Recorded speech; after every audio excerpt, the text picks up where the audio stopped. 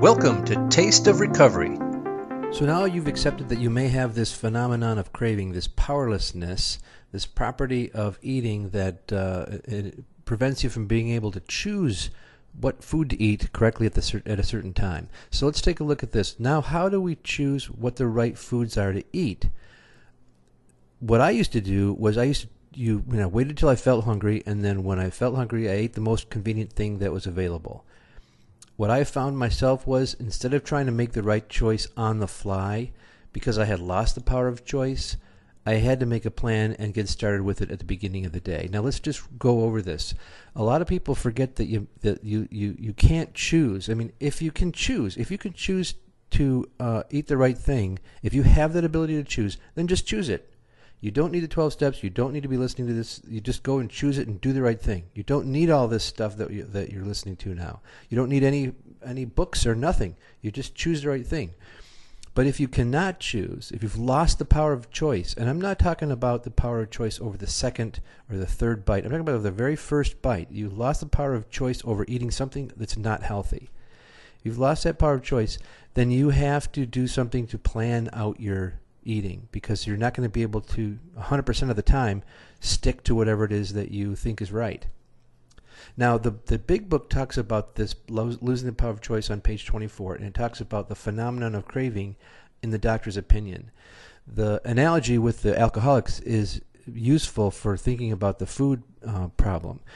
So I recommend that you take a look at that and see if you feel like it applies to you.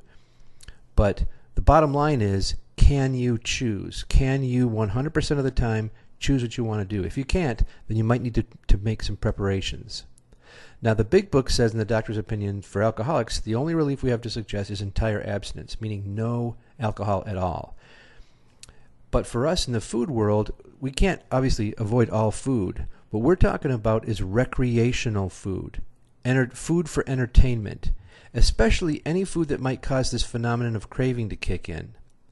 Now, there's some scientific studies that have shown that pizza and chocolate are the number one and number two most addictive foods. And there's a University of Michigan study, I forgot what year it was, but you can look up the studies about what the most addictive foods are. So anything that's addictive, obviously, you want to avoid that, and you can tell, basically, can you control what you eat? If you can't control it 100% of the time, then it might be something you want to keep out of your food plan.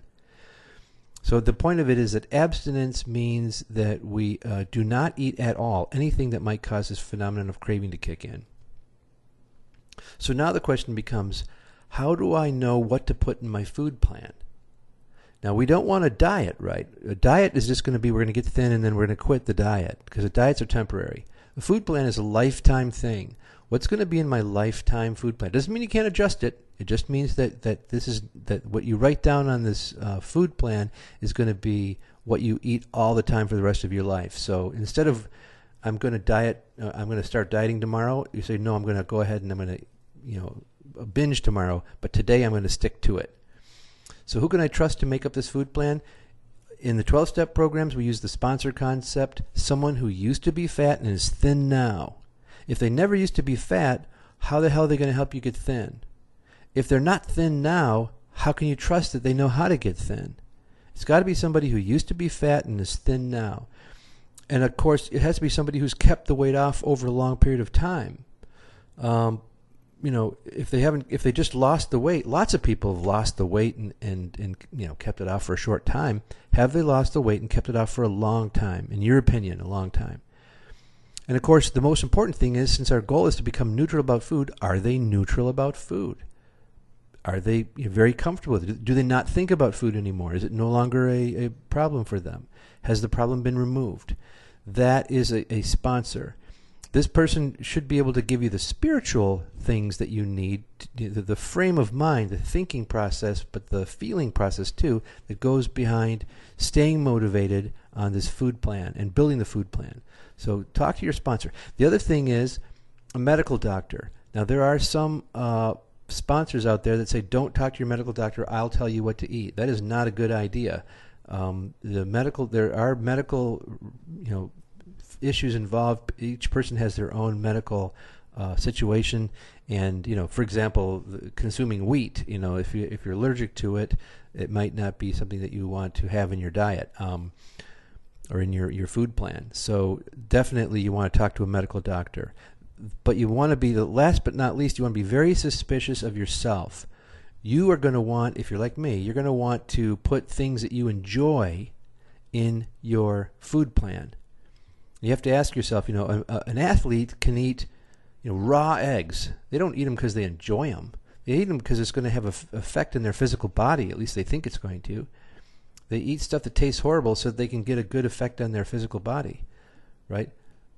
Do I have that? Have you ever wondered why athletes can eat horrible food and they're in great shape, but people who are really heavy, they're very picky about what they eat? They're picky because they're eating for addictive purposes. They're doing it for pleasure. That's why they're overweight. That's why we are. So we want to be very, very suspicious about putting things we like on the food plan. We should try to use what other people say, either the sponsor or the doctor. In my case, I went to my medical doctor and I said, do I need to have sugar in my diet? Is it medically necessary to have sugar in my diet? Because my sponsor is saying don't have any sugar at all. Turns out there's absolutely no need to have sugar in my diet. And sugar for me is addictive. So I don't have sugar in there. Again, that's how we decide what goes in the food plan. Here's an example. This was my food plan when I first started out, and I still use it today. So basically I have 8 ounces of yogurt, 1 ounce of steel-cut oats, and 1 fruit. And it's got to be a small fruit, like a 6-ounce fruit. So if I have berries or something, I just put 6 ounces in there. That's it for breakfast. I use steel-cut oats, not the regular oats, because they don't spike my blood sugar as much. You can get a blood sugar tester to see what spikes your blood sugar. And then for lunch and dinner, I have the same thing. I have the same basic plan, and I have 6 ounces of protein and 6 ounces of cooked veggies, an 8-ounce salad, which is 3 ounces of leafy and 5 ounces of raw veggies, and then a tablespoon of sesame oil. Some people have oil and vinegar. Some people put actual dressing on there. I don't put dressing, but like I said, each person's got to do their own. And then I do 6 ounces of rice or potatoes. I didn't put rice or potatoes in my food plan until after I had got down to my target weight. So this is an example. Am I saying that you have to eat this food plan? No, obviously I'm not. It's just an example. But it should be something that this is a food plan. I told my doctor, hey, this is what I want to eat. This is what my sponsor is telling me to eat. What do you think? And the doctor said, if you can eat that, that's fabulous. That's just great. The sponsor said, yep, this is what I want to eat. So I did that. I did not want that. I will tell you this. When the sponsor told me that to eat this, I said, no, I don't want to eat that. I want to eat what I like to eat. I was like, well, if you ate what you like to eat, then you'd be fat like you were before. So anyway, that's why I did this. One of the biggest problems in the food world that is not in the alcohol world, the drug world, is it is very difficult to get reliable information about food. Everyone's an expert. Everybody knows everything. And I'll tell you what, what works for one person does not work for another person. There's a great book called Personalized Diet, which the scientists went and studied what actually spikes people's blood sugar. It's definitely different for different people. You may have to experiment and to find your own magic formula. I have found that the scientific research is not as conflicting as the self-help books and the stuff on the internet and stuff like that. Also, even just 12-steppers. People who are in these various 12-step programs give you all this advice. They don't know anything about the science. The 12-steppers know a lot about the spirituality. They know how to keep you motivated, which the scientists do not understand. They'll never tell you, here's how you stay motivated. All they'll tell you is which foods are the best. Well, the 12-step people can tell you how to stay motivated, how to keep accountability and all these other spiritual things going on.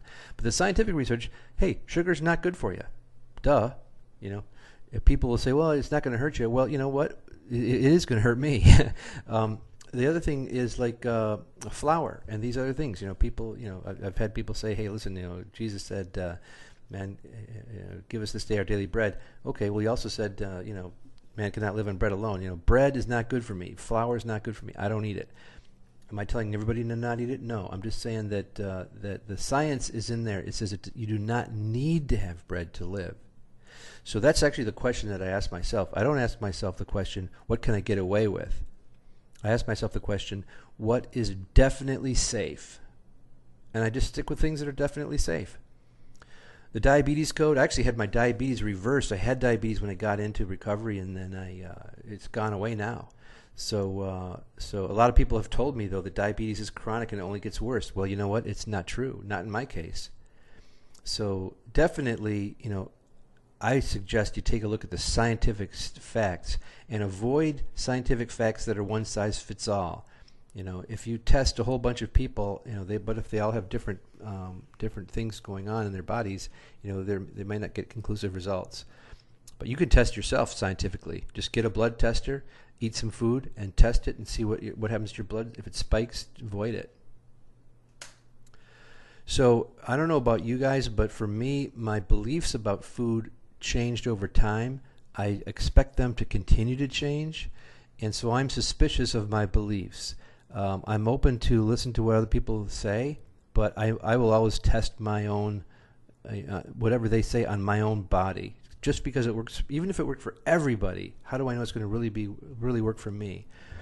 I will talk to my sponsor, talk to my doctor, and then I'll test it with my own scientific blood tester that you get in the local pharmacy, and then see what's the best. But I've found that just sticking to that plain food plan is the safest one.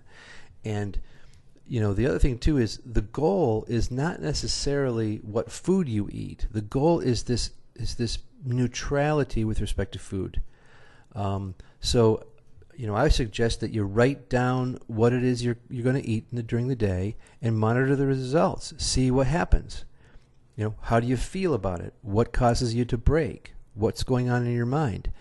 This is going to help you to develop this state of mind where you're no longer secret or sneaking food or hiding food. It's where you're getting straight about it, getting very honest and indifferent about it. Just being factual about it. If somebody wanted to say, hey, listen, write down what water you drink, you'd write down the water because you're not addicted to water. But when it comes to food, because we're addicted to it, it's going to be difficult to be honest with yourself. You're going to be resisting that. Another thing is a lot of people will be pushing food on you. Try this, try that, try the other thing.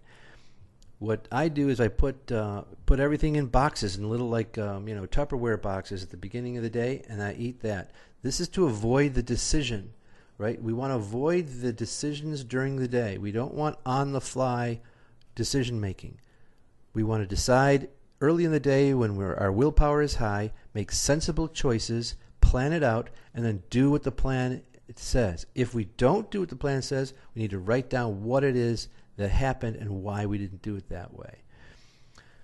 So this is really important for the food recovery. That's probably not so important for some other types of 12-step recovery, because we have to, as they say, face the beast, the addictive mind, every day, 3 times a day.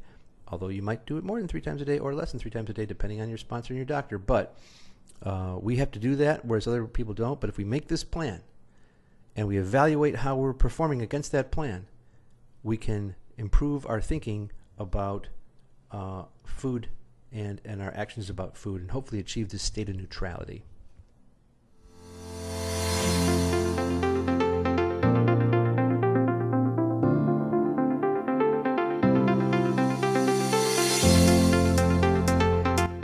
I hope you enjoyed today's Taste of Recovery. The theme song of this non-commercial podcast is Teamwork by Scott Holmes. To suggest another topic for this program or to contribute your own experience, strength, and hope, send me an email at saginawgeorge@gmail.com or click on the Taste of Recovery link at foodaholics.net. Taste of Recovery. Oh, how sweet it is.